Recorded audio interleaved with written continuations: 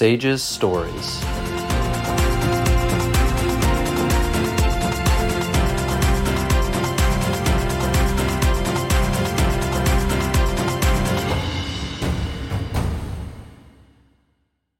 Welcome to today's episode of Sage's Stories, the official podcast of SAGES, the Society of American Gastrointestinal and Endoscopic Surgeons. Please make sure to hit the like button and subscribe so you can stay up to date with our most recent episode, and enjoy the show. Welcome to episode 10 of SAGES Stories, where we shine the light on some of SAGES' most impactful leaders. I am your co-host, Dr. Shirin Tofi, from slightly chilly, almost June gloom, Los Angeles, California. And I'm Dr. Kevin L. Hayek, zooming in from Cleveland, Ohio. Sharon and I are so excited to have episode 10. We hit our milestone of Sage's Stories. And the reason we're excited is that because to celebrate this landmark event, we are privileged to have one of the original founders and the first ever Sage's president, Dr. Gerald Marks. He is a perfect 10 in our SAGES world. He was born merely 97 years ago in Brooklyn, New York. He completed his undergraduate and medical education at Villanova College, Jefferson Medical College, and Ohio State University. Dr. Marks then completed his surgical training and proctology fellowship. Yep, colorectal surgery was called proctology then, at Jefferson Medical College from 1949 to 1954. He is a World War II veteran who served in the United States Navy, both as a reserve and in active duty. He then followed that with a very active career in colorectal surgery, mostly in Eastern Pennsylvania. Over the span of this podcast, we'll dive a little more into his very active career as a colorectal surgeon, and not to be denied the opportunity to still be involved in teaching. He is currently a clinical professor of surgery at Lankenau Institute for Medical Research. We look forward to hearing from the great Dr. Jerry Marks today. Thank you for joining us, sir. You flatter me, Kevin. Thank you for the invitation and the pronouncement. Thank you. This is great. Any member of SAGES has either known you as a friend or knows of you through your tremendous legacy that you've left with us so far. I've had the privilege of chatting with you, Jerry, and getting to know you.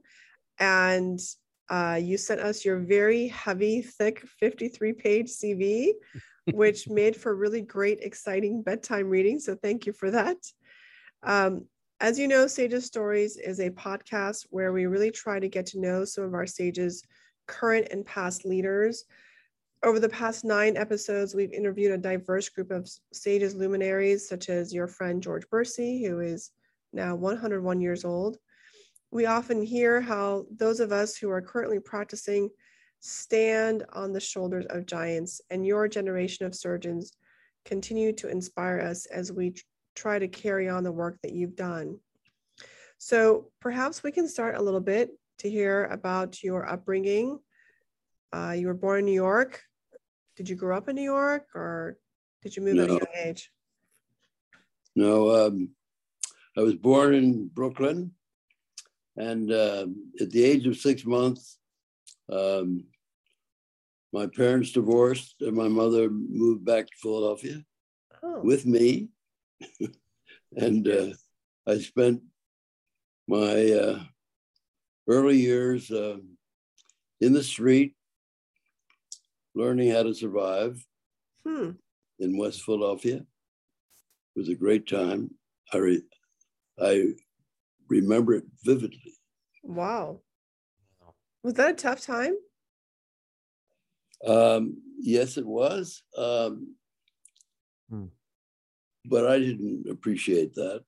I lived with my mother and an extended family. My mother was an immigrant, so I was the first generation. And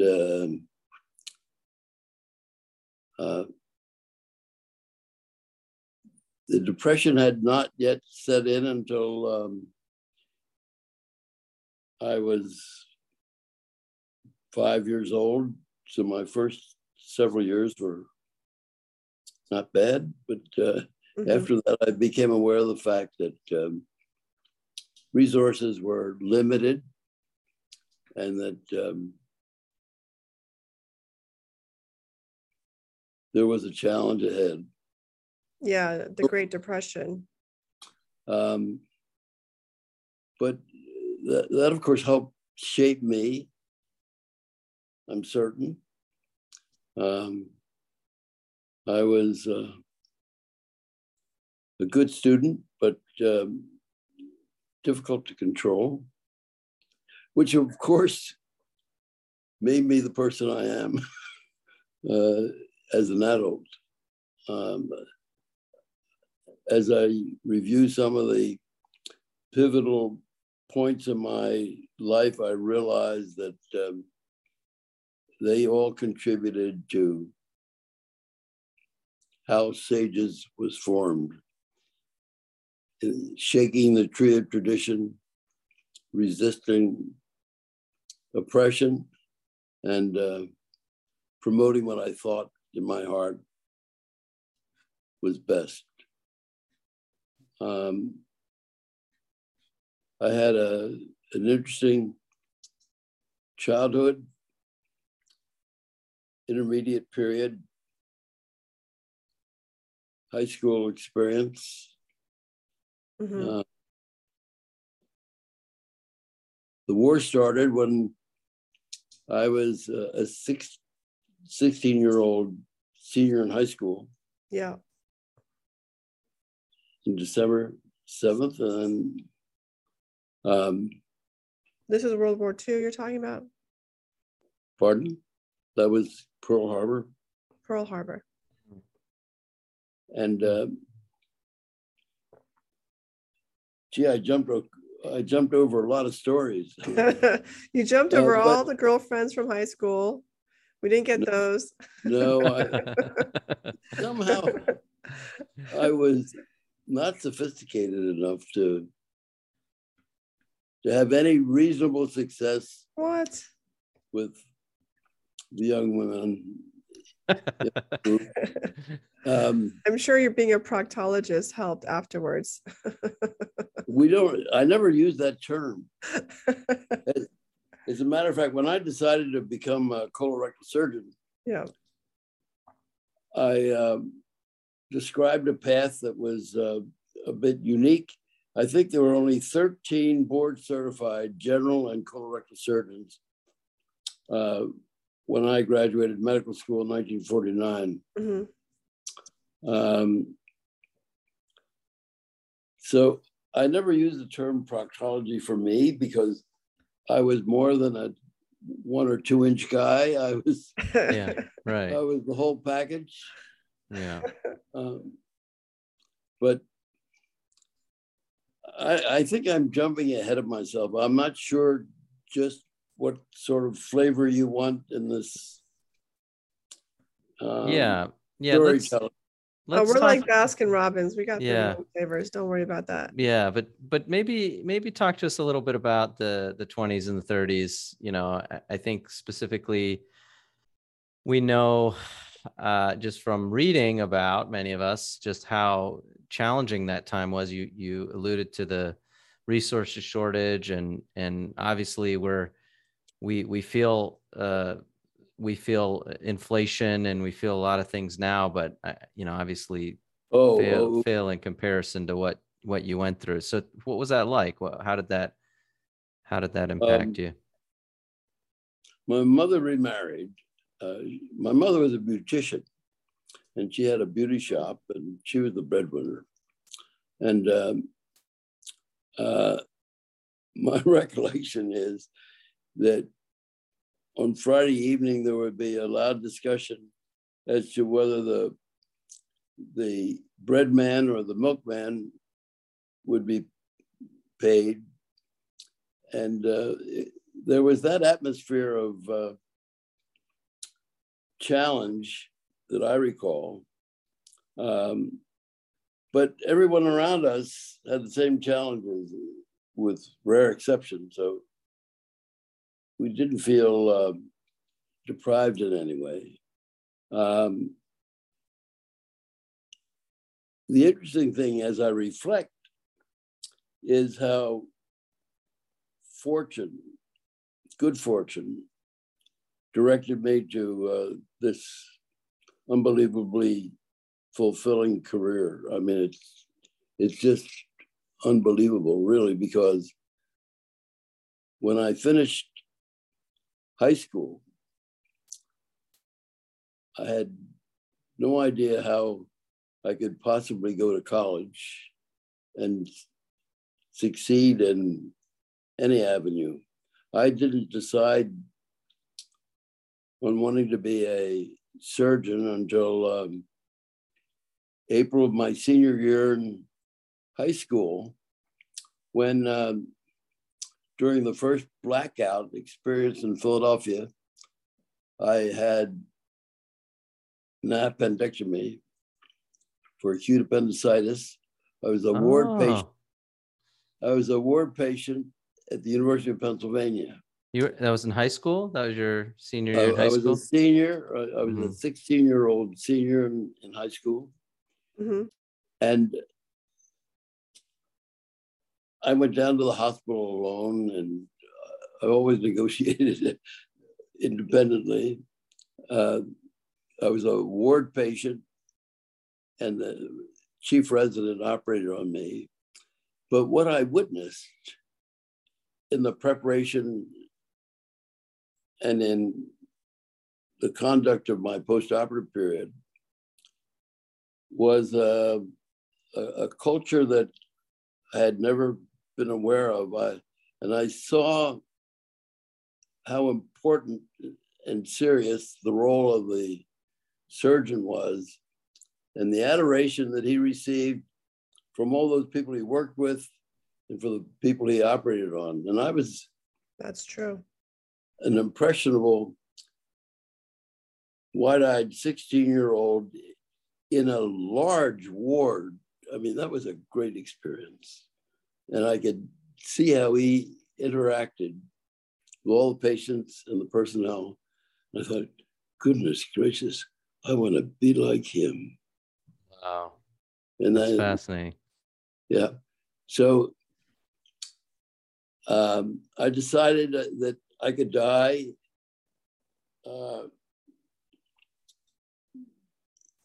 without remorse. Well, you don't have any remorse after you die, of course. But the war had started, and all my friends went in the service. All the kids in the neighborhood went in the service. And I wanted to have one semester of college, and then I was prepared to take whatever consequences the war brought. So I went to work at RCA for 6 months, and then took a semester at Villanova before I enlisted in the Navy in June of 1943, when the war was raging. Wow. And that was my good fortune, because without that, I would never have been a physician. So you did your military service then, and after you went on to residency, and then is that kind of the pathway then? When you look at the dates, just help us with the dates there. So did you go straight from high school, or did you go straight to college and then medical school? How did that service fit in there? Okay, by all means, see if I can give this to you in a linear fashion. I worked at RCA, then I had a semester at Villanova in pre-med. Then I enlisted in the Navy and went to boot camp, at the conclusion of which I had a choice of either going to Annapolis or studying pre-med. I chose pre-med, of course. Nice. And they sent me back to Villanova, which was unexpected as well. And then in an accelerated course, it was only 3 years of college, I entered Jefferson. At the end of which, in my 4 years, I graduated in 49. I had a 2-year internship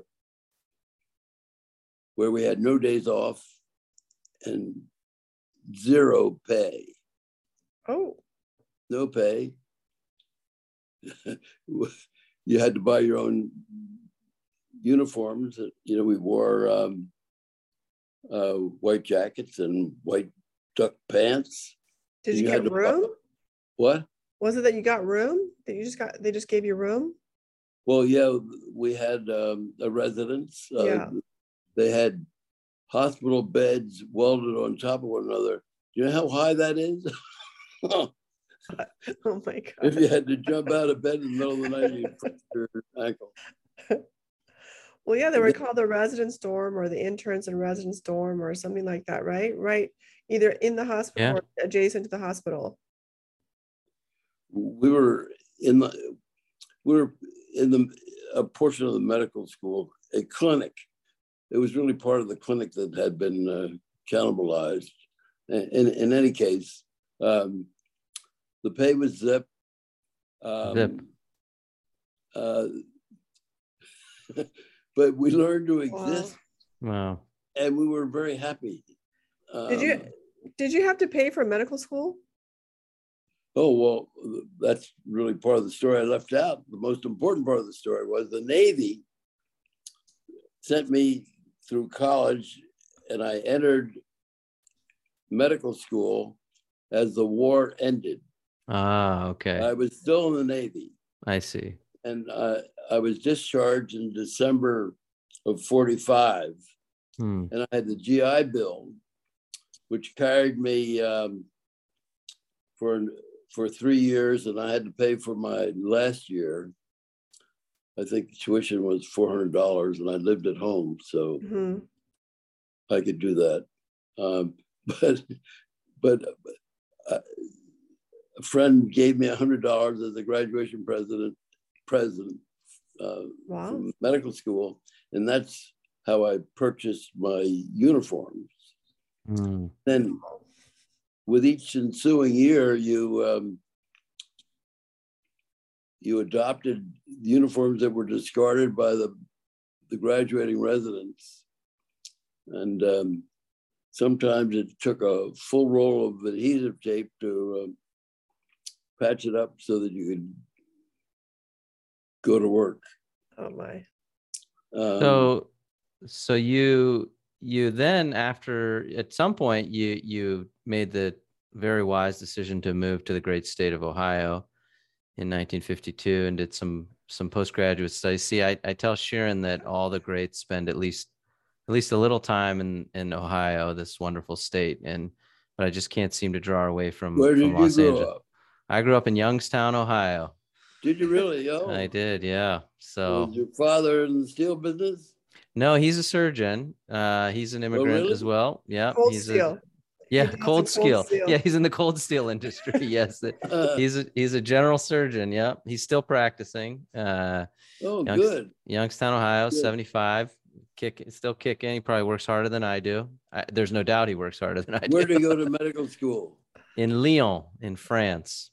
Lyon. Yeah, with Jean Papillon. Yes. Do you know Jean Papillon? Well, he told me about him. Yeah, he told me all about him. Yeah, I spent some sweet moments there. Wow, that's great. Lyon's a great town. Lyon's a great town. So ahead, Terry, okay, we got the whole thing about Ohio. Thank you, Kevin. Okay, well, yeah, thanks very much. But I just wanted to say you spent some time in Ohio. I love that. That's I great. was doing high altitude physiology at the Aeromedical Laboratory in the Air Force in Dayton, Ohio. Yeah, Dayton and Wright State, Wright Patterson. Yeah. Right. Mm-hmm. And I was with a group of guys who were internal medicine residents from Duke who were as bright as could be. And we put together a physiology program, and we wanted to take a sophisticated approach to our studies, and we enlisted in Ohio State. It ended up, we gave the course ourselves. So you were both the students and the teachers. You gave the Yeah. course. Well, You created It the was the Depression. You forget. these guys were smart. These guys were smart. But that experience at Wright-Patterson was enormous. We had more electronic equipment in a closet than the whole medical school I came from enjoyed. So interesting. So Ohio, Xenia, Ohio. Xenia, Ohio. I know it. Yes. Yeah. So what that H stands for? Oh, Kevin's wearing a T-shirt with an H on it. Yes. Oh, yes. My T-shirt. Yeah. So I did spend some time in Boston too. I went to undergrad at Harvard. So He's a Harvard man. man. These are my. You know. Yeah. I'll tell you, you seem to be the exception. You seem to be normal. That's true. I tell all my roommates that some of them listen, so I tell them that as well. So see. Hey, where did you reside? Where did you take your residency? Oh, Case Western Reserve, Case in Cleveland. Ohio. In Ohio, yeah, and then I stayed here, and then course, Cleveland Clinic for residency, and in stayed Ohio. there, also in Ohio. So I'm stuck. I'm in Ohio. I'm an Ohio boy. Was Jeff Ponsky the chair when you were there? He was the chair of University Hospitals when I was at Case for medical school, and then he had come back to the Cleveland Clinic when I was there as faculty. So we actually shared an office for a year. I have a great picture of us sharing an office as he was moving into his new digs there at the Cleveland Clinic for his final run. He recently retired, but he's going to be back there teaching as well. So did he retire? He did officially, but then I saw him. A youngster like that? Yeah, exactly.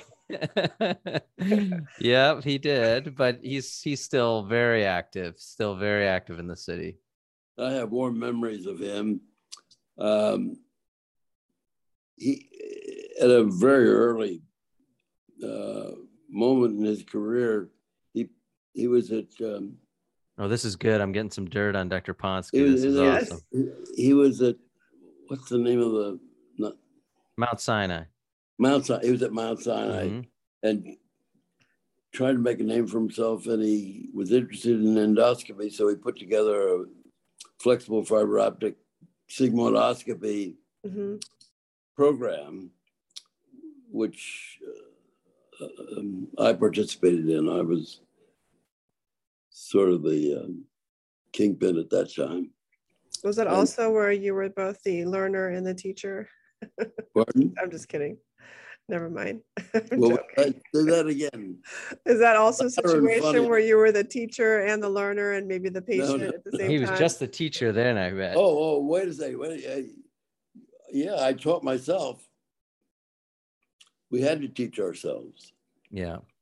I had the first production model colonoscope in the nation that moved in one plane. What? Wow. And that's really cool. There wasn't anybody could really show me how to use it. The engineer from Olympus visited and was very, very helpful, but it was mostly trial and error and teaching yourself. I marvel at how we survived those periods. So based on your story, surgery it sounds like you want to be a surgeon. You had great exposure early on. We are the best of the best in terms of medical doctors. We all believe that. Right. Non-biased. Not biased. No, of course. This is objective data. Yeah. And we're the best looking, apparently. That's been proven in the literature that surgeons are better looking than Sharon helps us all out with that. Yeah. God. So did that go from, did you go from, is it like now where you finish, you're at the end of medical school, you try and match in a residency program? Is that how you got into residency, or? There was not a match. Yeah. No. What was the situation? No, but I interned, as I told you, I had a 2-year internship of which I spent 18 months because the Korean War had started, and I joined the Air Force at that time. And before I left, I had my residency promised at Jefferson by the chairman of the department, Thomas Aloysius Shallow. So that's how that happened. I finished my residency in 57. And if you're interested in a little side story. Absolutely. I did high altitude physiology. At Ohio State. Right at Wright-Patterson. Oh, okay. All right. In Still Ohio. Yeah, still in Ohio. Still in Xenia. And I did some work on positive negative resuscitation and the post-hypercapnic syndrome, which is what triggered ventricular fibrillation after cyclopropane anesthesia. Mm. And I was able to prove that reducing the mean endotracheal endobronchial pressure would benefit the patient in that particular situation. During anesthesia or in the ICU? During surgery? In the immediate cessation of the Anesthesia. Anesthesia. Mm. Wow. But I had data that showed that by lowering the mean endotracheal pressure with a positive negative resuscitator, which, by the way, wasn't available. This came from a German scientist who had come to the aeromedical laboratory, and the little resuscitator was designed for mass casualties, but it had negative phase, and I was able to study that.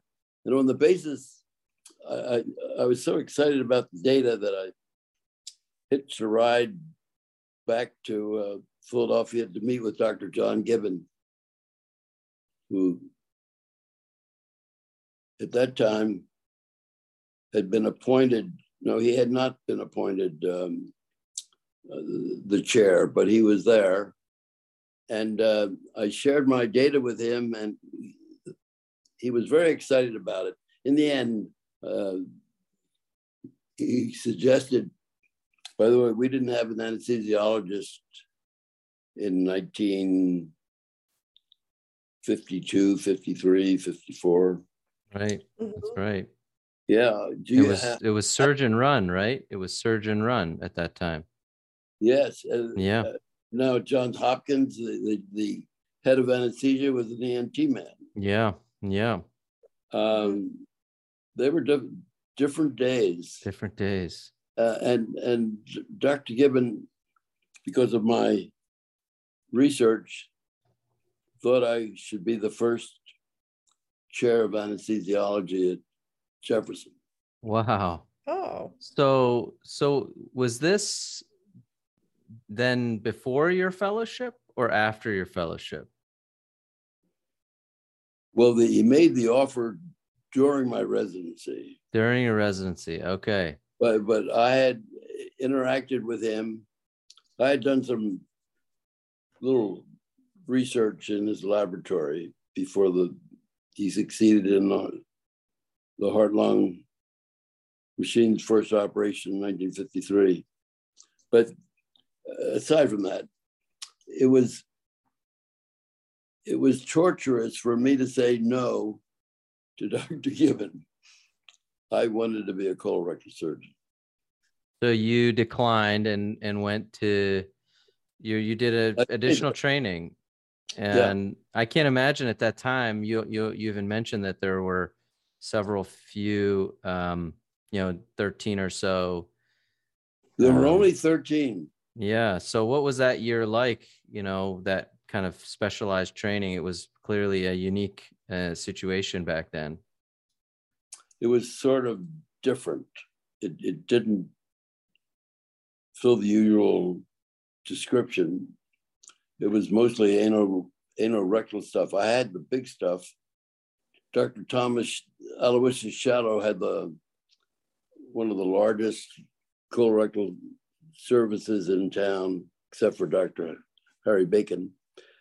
So I had a big experience in colorectal surgery in the open part of the surgery. It was the anorectal stuff that I spent a year doing.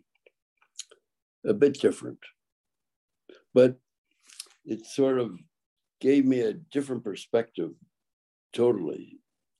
And as part of my development, as I finished my residency, I worked at Philadelphia General Hospital as the acting director of the Jefferson Service. And that sort of put the frosting on my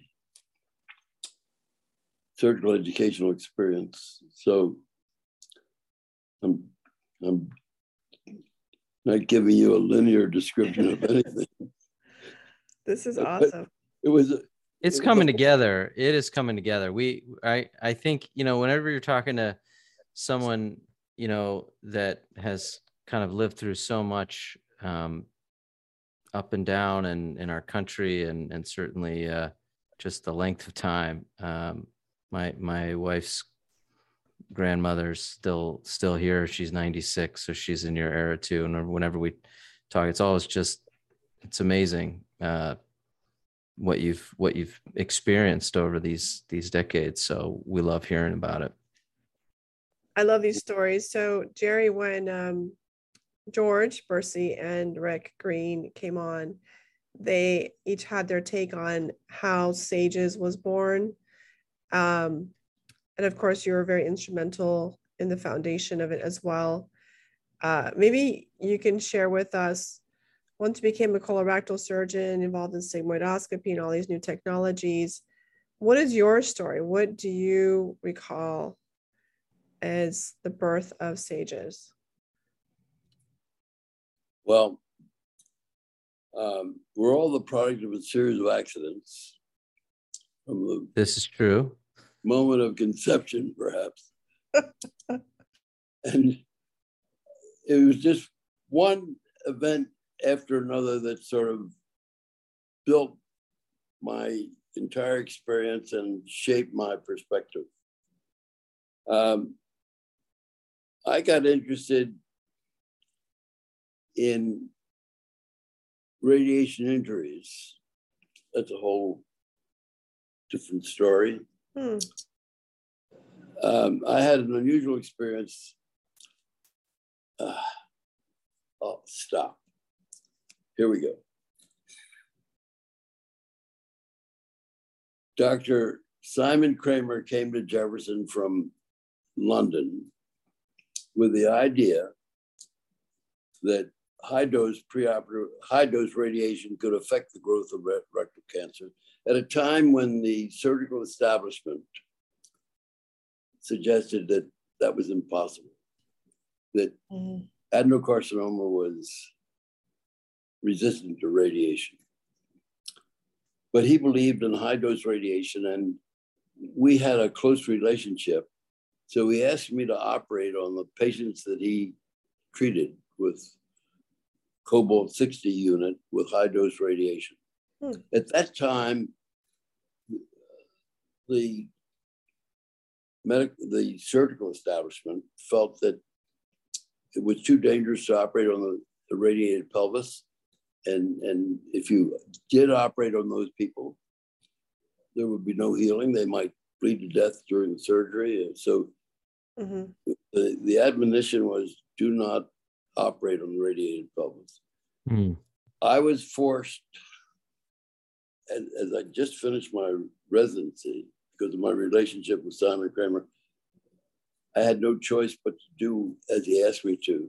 And I did an abdominal perineal resections on these people that had full dose radiation.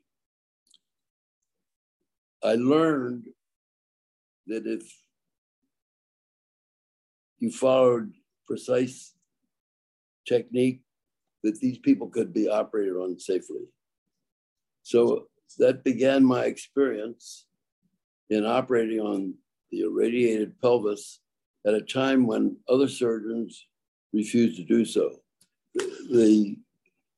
Some of the reported series in the 60s included a 50% mortality. So Yeah. I built up an experience with radiation injuries, and I wanted to study them further.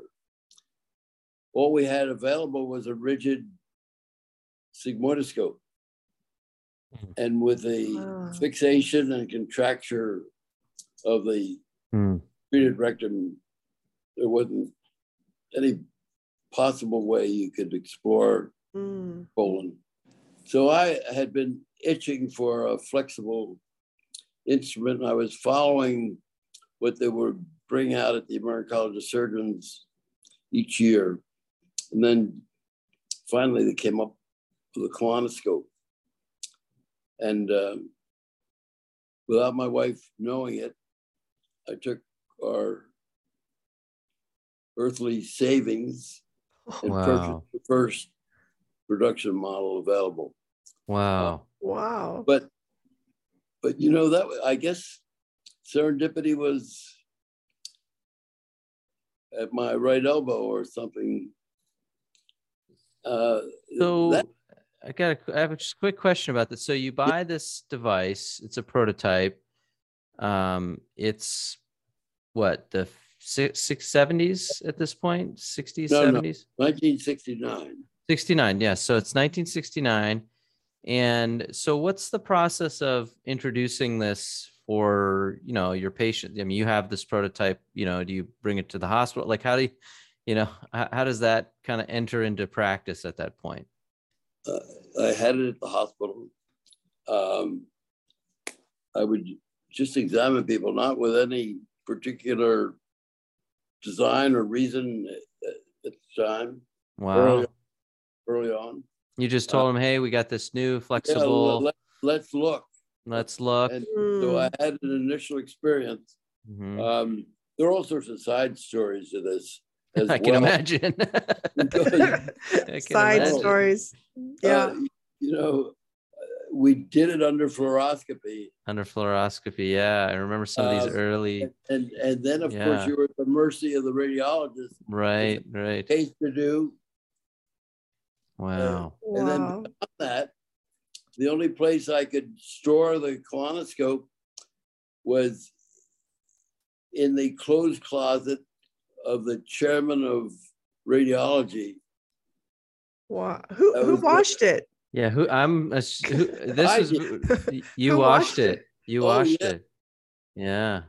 Yeah.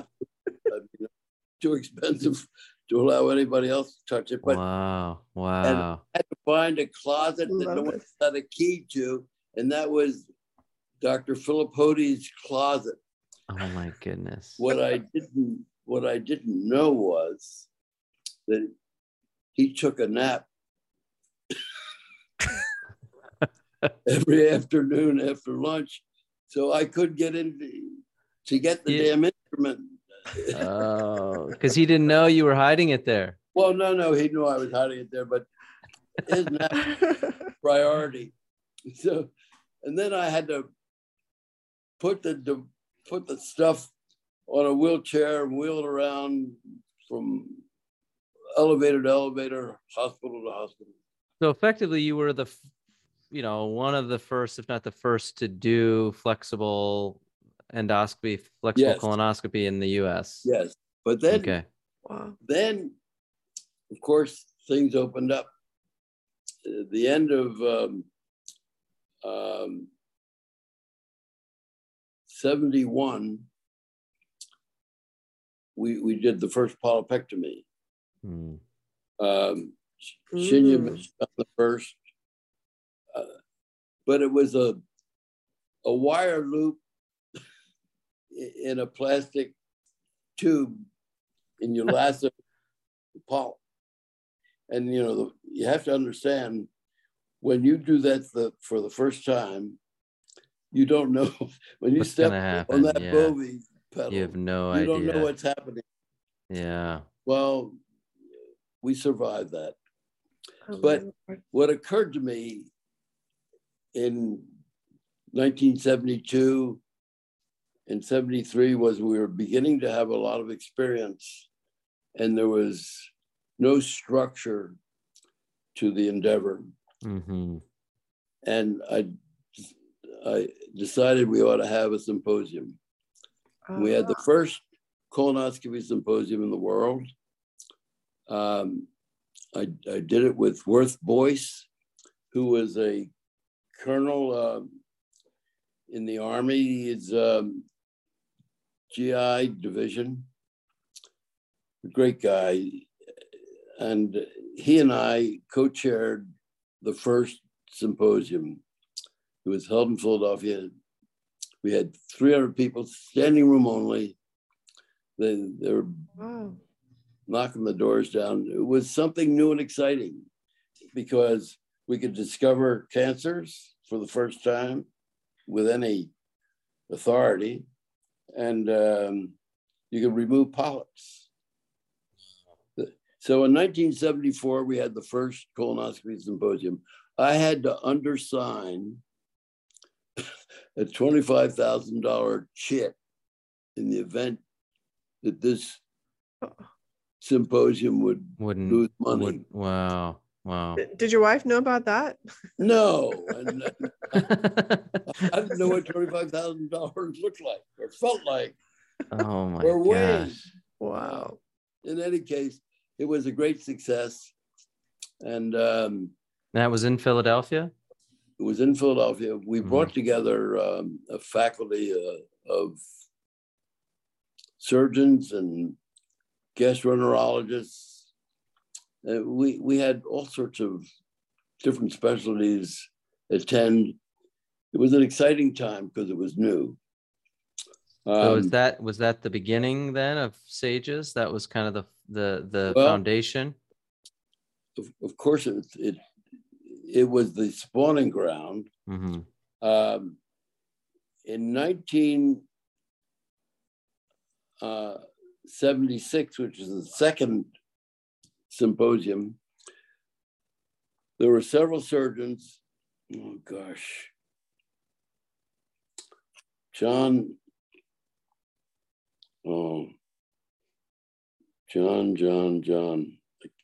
I'm having trouble with names.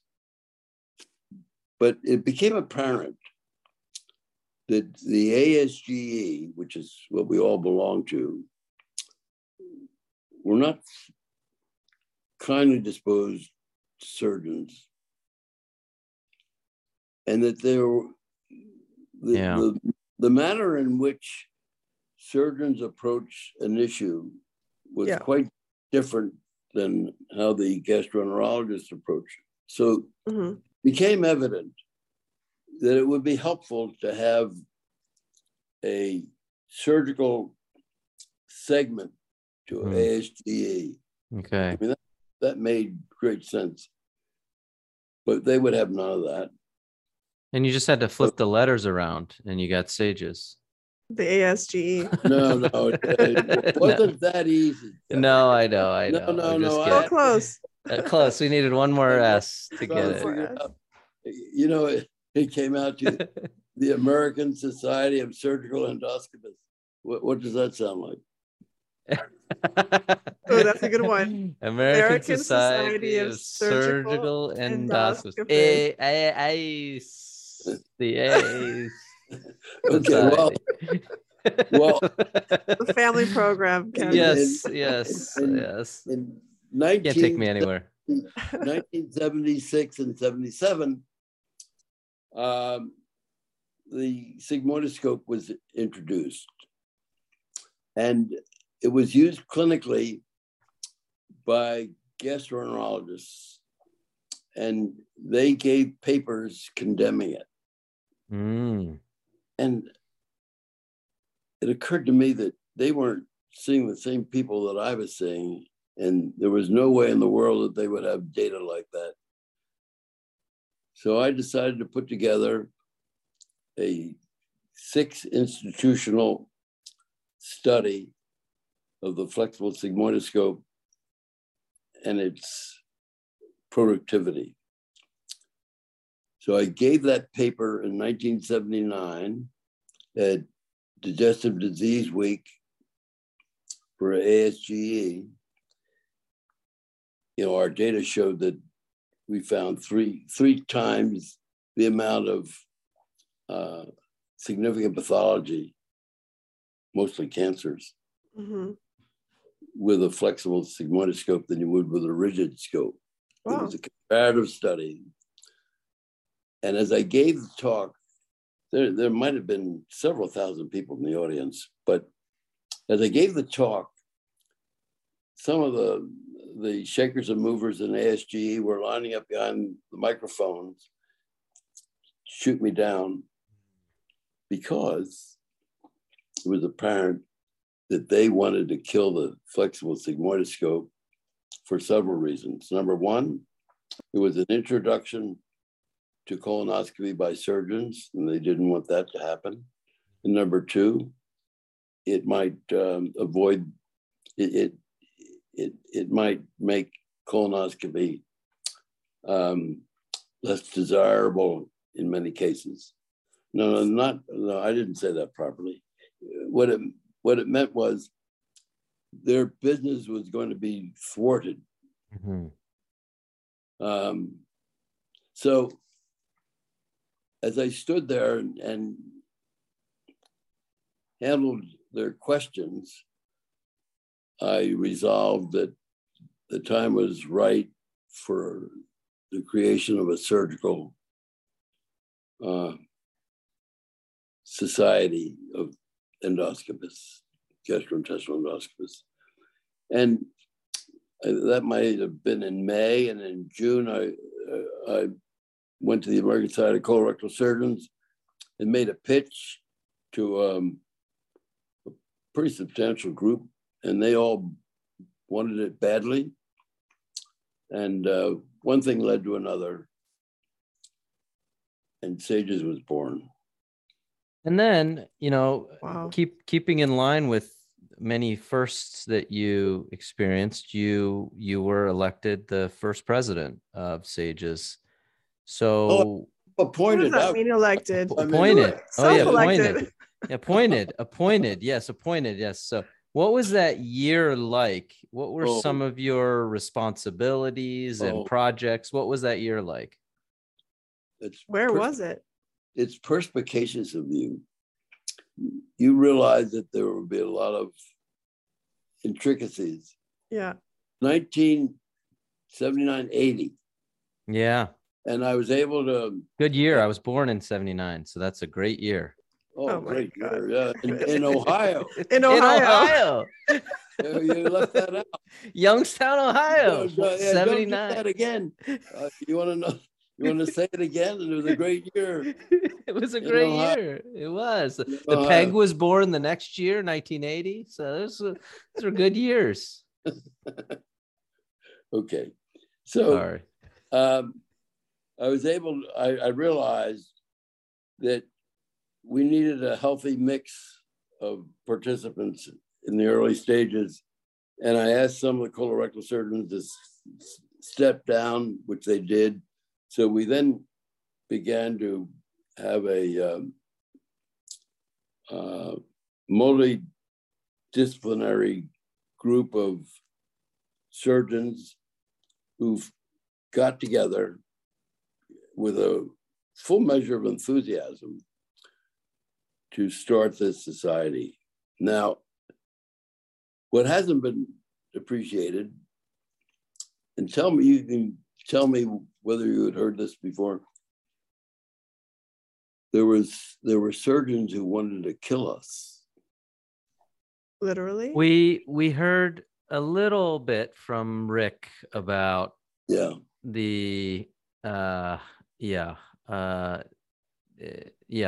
little bit, but not Let's hear your version. we're looking at 1980 when we had our first scientific meeting in Atlanta. Atlanta, all right. By the way, John Marks was there as a senior in high school. He was, oh, that's cool. Isn't that cool? That is. There's another side story to that, but I won't digress.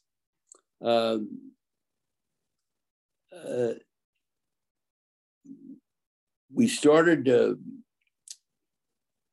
get structure and formulate our objectives, and they're notable. And all of a sudden, we sensed that there was resistance on the part of SSAT. And you'd have to wonder why that was. Yeah. I mean, and at that time, there weren't many surgical societies. Is that correct? There was ACS, SSAT, a few others, right? American I mean, Surgical. maybe some of the Right. regional societies, things like that. You're correct.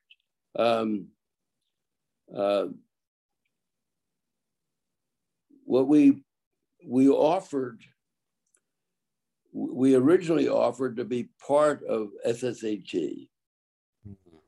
Would you like us to be part of your group? And they rejected us. And then we suggested that we develop a bridge between the two societies, SAGES and SSAT, which was rejected as well. And the reason was, SSAT were mostly academic surgeons who had important connections with the deans, and endoscopy was an important economic element to medical departments and medical school, departments of medicine.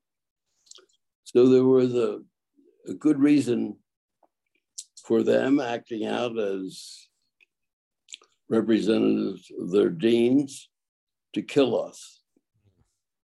Just for the audience, SSAT is the Surgical Society of the Elementary Tract. Society of Surgery of the Surgical Elementary Society, Tract. yes.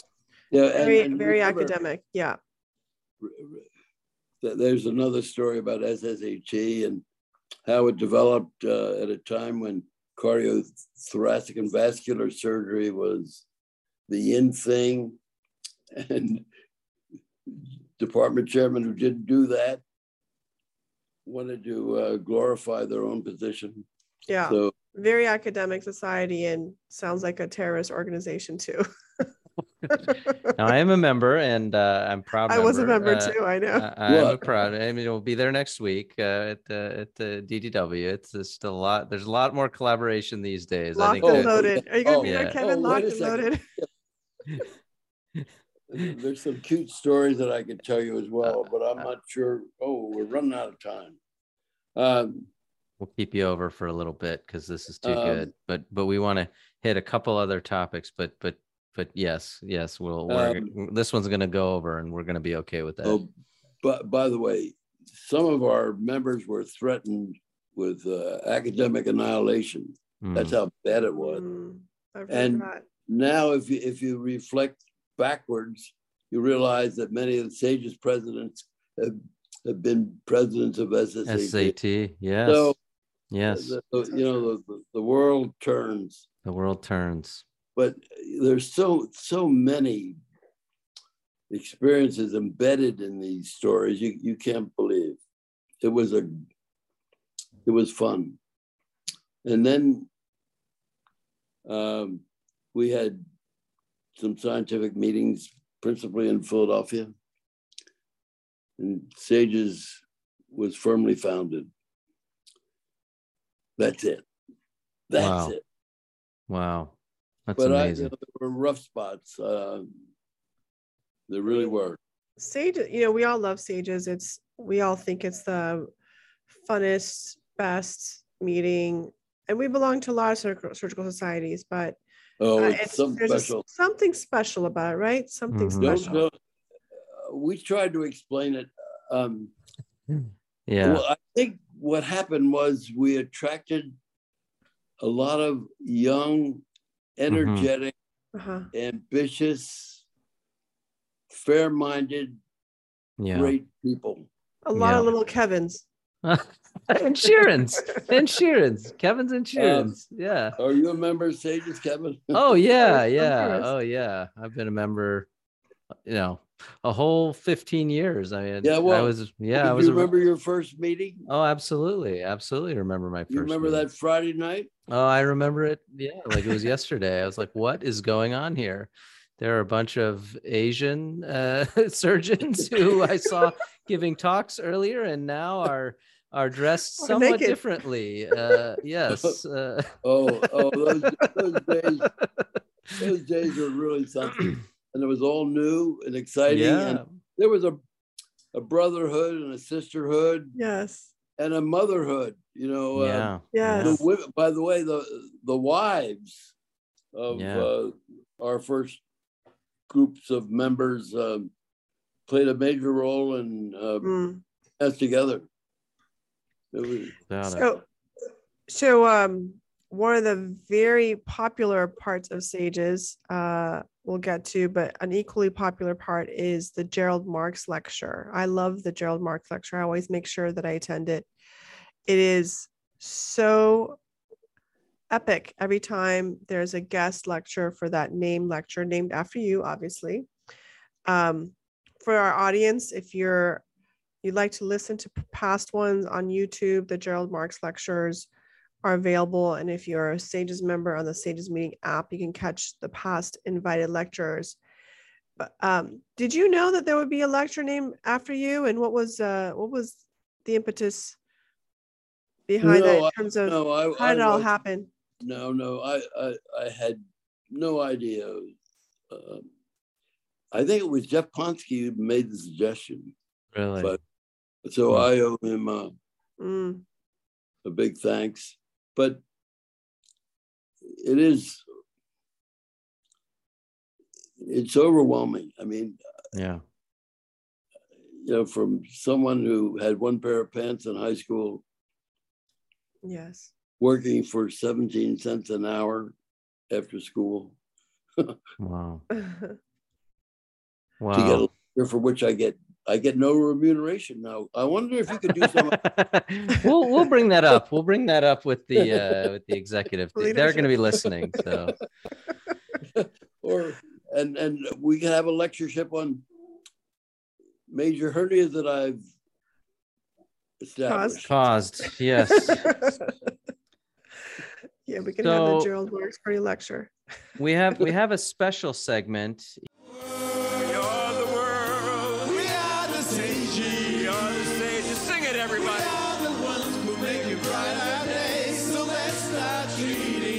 Here on Sages Stories, that is our favorite segment. It's called the We Are the Sages segment. Yes. And when you think back on all the Sages meetings you've attended, what sticks out as the most memorable moment? That's easy. It was the beginning of the surgical revolution. In April of 1989, Jacques Parasat. Are you familiar with Jacques? Yes. Yes. He was the first president of EAES, my close friend. Jacques Parasat called me to see whether he could present a video on laparoscopic cholecystectomy. Wow. We were meeting in April in Louisville, Kentucky. And it sounded ridiculous to me. So I made a few excuses, which were really reasonable because the program had already been set. We couldn't fit him into the main program, but we could afford him a booth in the scientific area where he could present his video. Well, the rest is history, because nobody was in the auditorium. Everybody was at his booth watching the ultrasonographic decimation of gallstones and doing a laparoscopic cholecystectomy. I couldn't sleep that night. It was so vivid, beyond all expectations as well. So it just shook me out of my shoes. But that was the beginning of the surgical revolution. Yeah, yeah. And all of surgery has changed. The resistance to change that characterized the surgical establishment had to be thrown out the window because everything changed. And you could no longer resist that. That's amazing. So that was my, do you have a Sage's memory experience that you'd like to mention? Oh, Kevin's is not PG. What? Sharon is saying that mine is not, it's not, our Sage's Stories podcast is currently family friendly, and she says mine is not family friendly, which is not true. I have, I honestly, my favorite memory was when Jeff Ponsky and Todd Ponsky were doing a lecture on doing a PEG versus a laparoscopic G-tube. And I mean, I was like, my side was hurting from watching these two father-son surgeons battle it out on the stage. I mean, it was just fantastic. Oh, I didn't see that. Oh, you got to look that one up. That was a good one, yeah. It was. And then it was when IPEG and Sages had joined for a year. I think it was in San Diego. And then they ended up doing a thing in the Sing Off where they sang "Anything You Can Do, I Can Do Better." I mean, it was fantastic. So that was probably the most memorable moment for me. Oh, that should be, because you're close to both of them. Yeah, I know both of them. I mean, and my dad knows, Jeff Ponsky. They're like the same age, and they all see each other. And is Jeff that old? Yeah, he's probably 76. Yeah, my dad's 75. I think he's got him by 1 year. Mm-hmm. So Jared, we didn't get to know you about your family much, except for the multiple times your wife didn't know about the investments you made. But maybe give us a little glimpse into your family. And I do want to mention John Marks. Yeah, Dr. John your Marks. son, who has followed your footsteps. Well, my oldest son is Richard. He's an orthopod who specializes in foot and ankle surgery. He was a tennis player of some sort, an All-American, started to try to play in the pro circles. That's Richard. He's followed by, Richard went to Haverford. He's followed by Jimmy, who went to Swarthmore and was the first electronic bank analyst in the world. He was in the banking business. And then there's John. Baby. John couldn't get into Jefferson, so he went to Yale. No, I got that wrong. I like that one. I like that joke. That's a good joke for me. I had that wrong. He went to Yale undergraduate, and then he went to Jefferson Medical School. So. Excellent.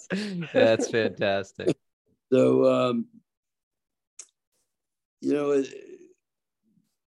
that was a major decision. Wait, when he finished his surgical training, there was a move afoot to encourage people to take 1 or 2 years in the laboratory. Yeah.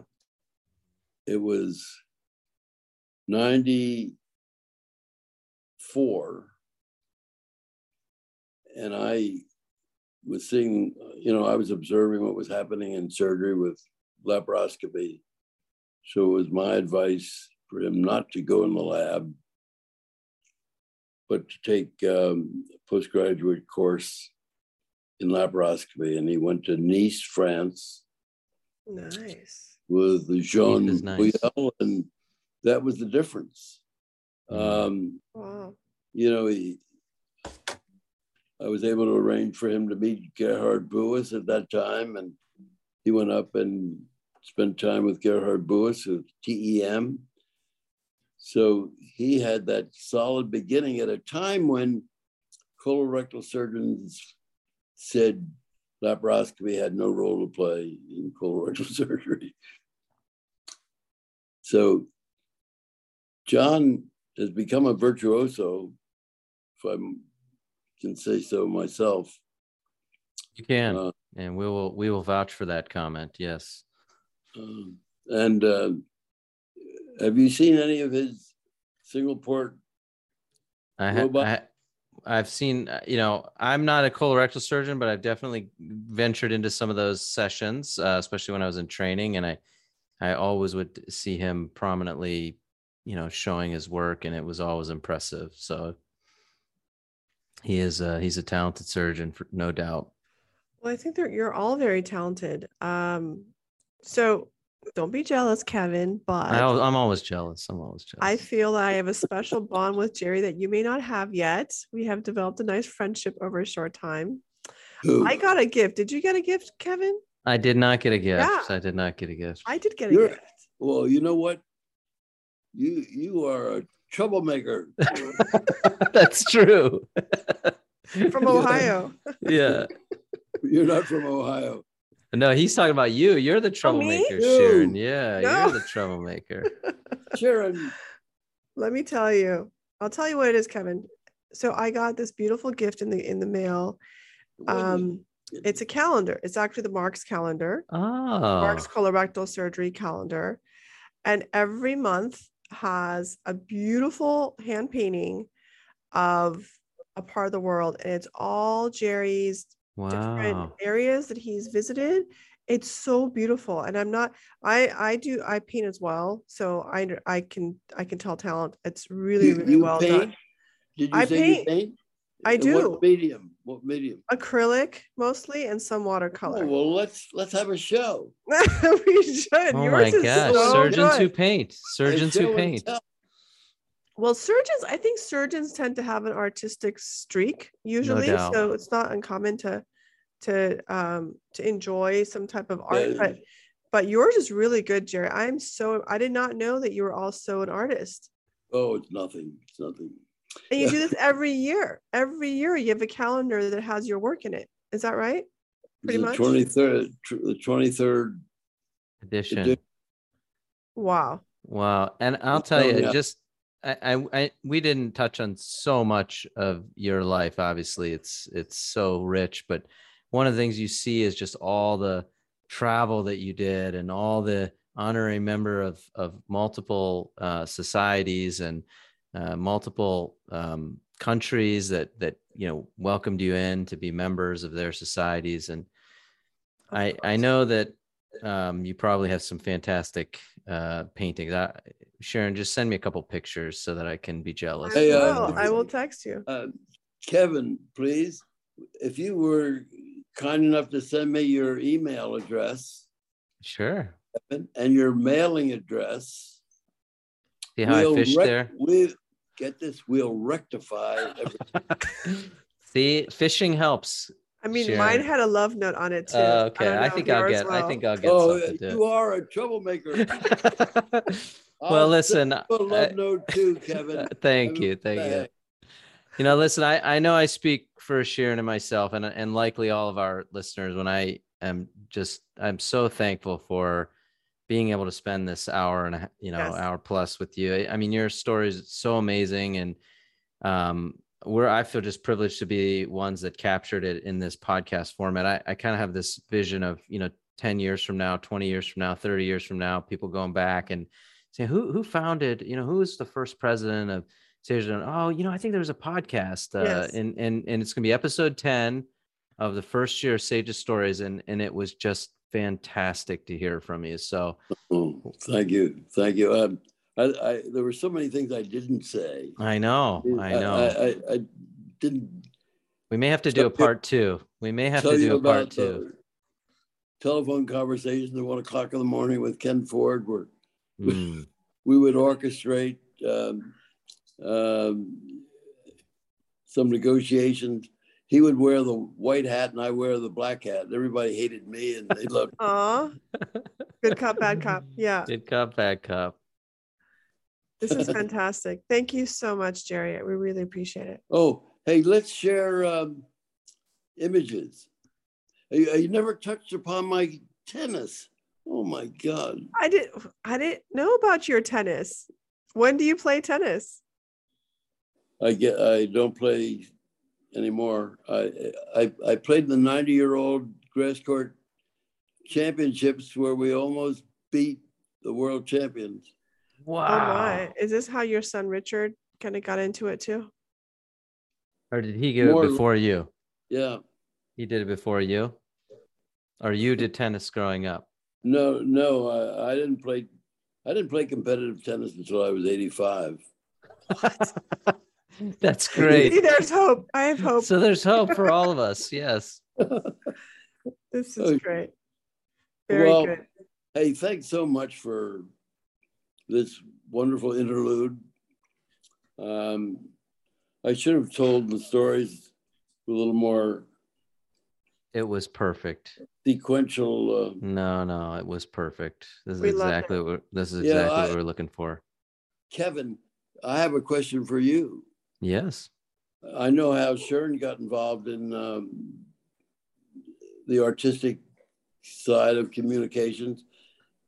How about you? Were you a disc jockey or No, believe it or not. So I listened to podcasts and I would listen to them on my way to work. And many of the podcasts from many of these societies they're clinically based, right? They're on some clinical topic and people will talk about it. And I just felt, and then the one that I really like is Legends of Surgery, which often talks about surgeons who. I like that one a lot. Yeah, too. and the thing that I thought is that, we have living legends of surgery in Sages. So I thought it would be a great idea for Sages to start a podcast. So I joined the communications committee. It was one of the first initiatives that I introduced to Archana Ramaswamy, who was the communications chair at the time. And Sharon was obviously, doing fantastic work with her Hernia Live podcast and many things. So we teamed up, and that's how it started. It's really less than a year old. It started just last year. It's been a great partnership. Yeah. Hey, congratulations and thanks to both of you. I think it's a great idea.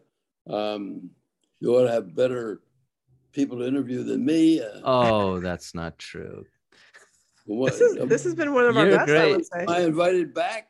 Well, yeah. If we keep, if they keep letting us do it, we'll keep it going for sure. You would definitely be a second time guest. Really? There's no doubt. What year do you have in mind?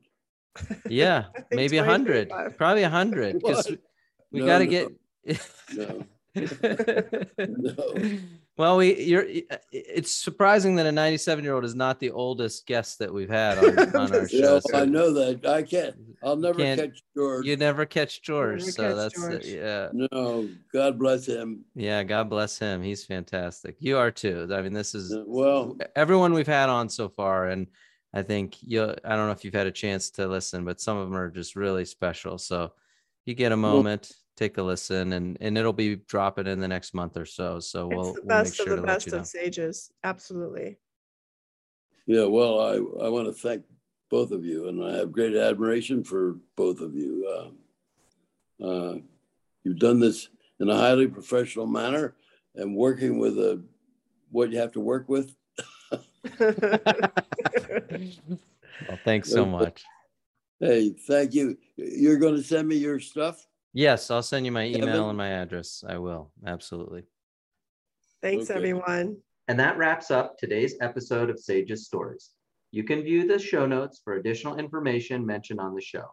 Also, please visit sages.org for membership information and for the most recent news from our society. Follow us on Twitter at sages_updates. Make sure you hit the like button and subscribe so you don't miss any new episodes. Tune in again next time, and remember, you can't spell minimally invasive surgery without SAGES.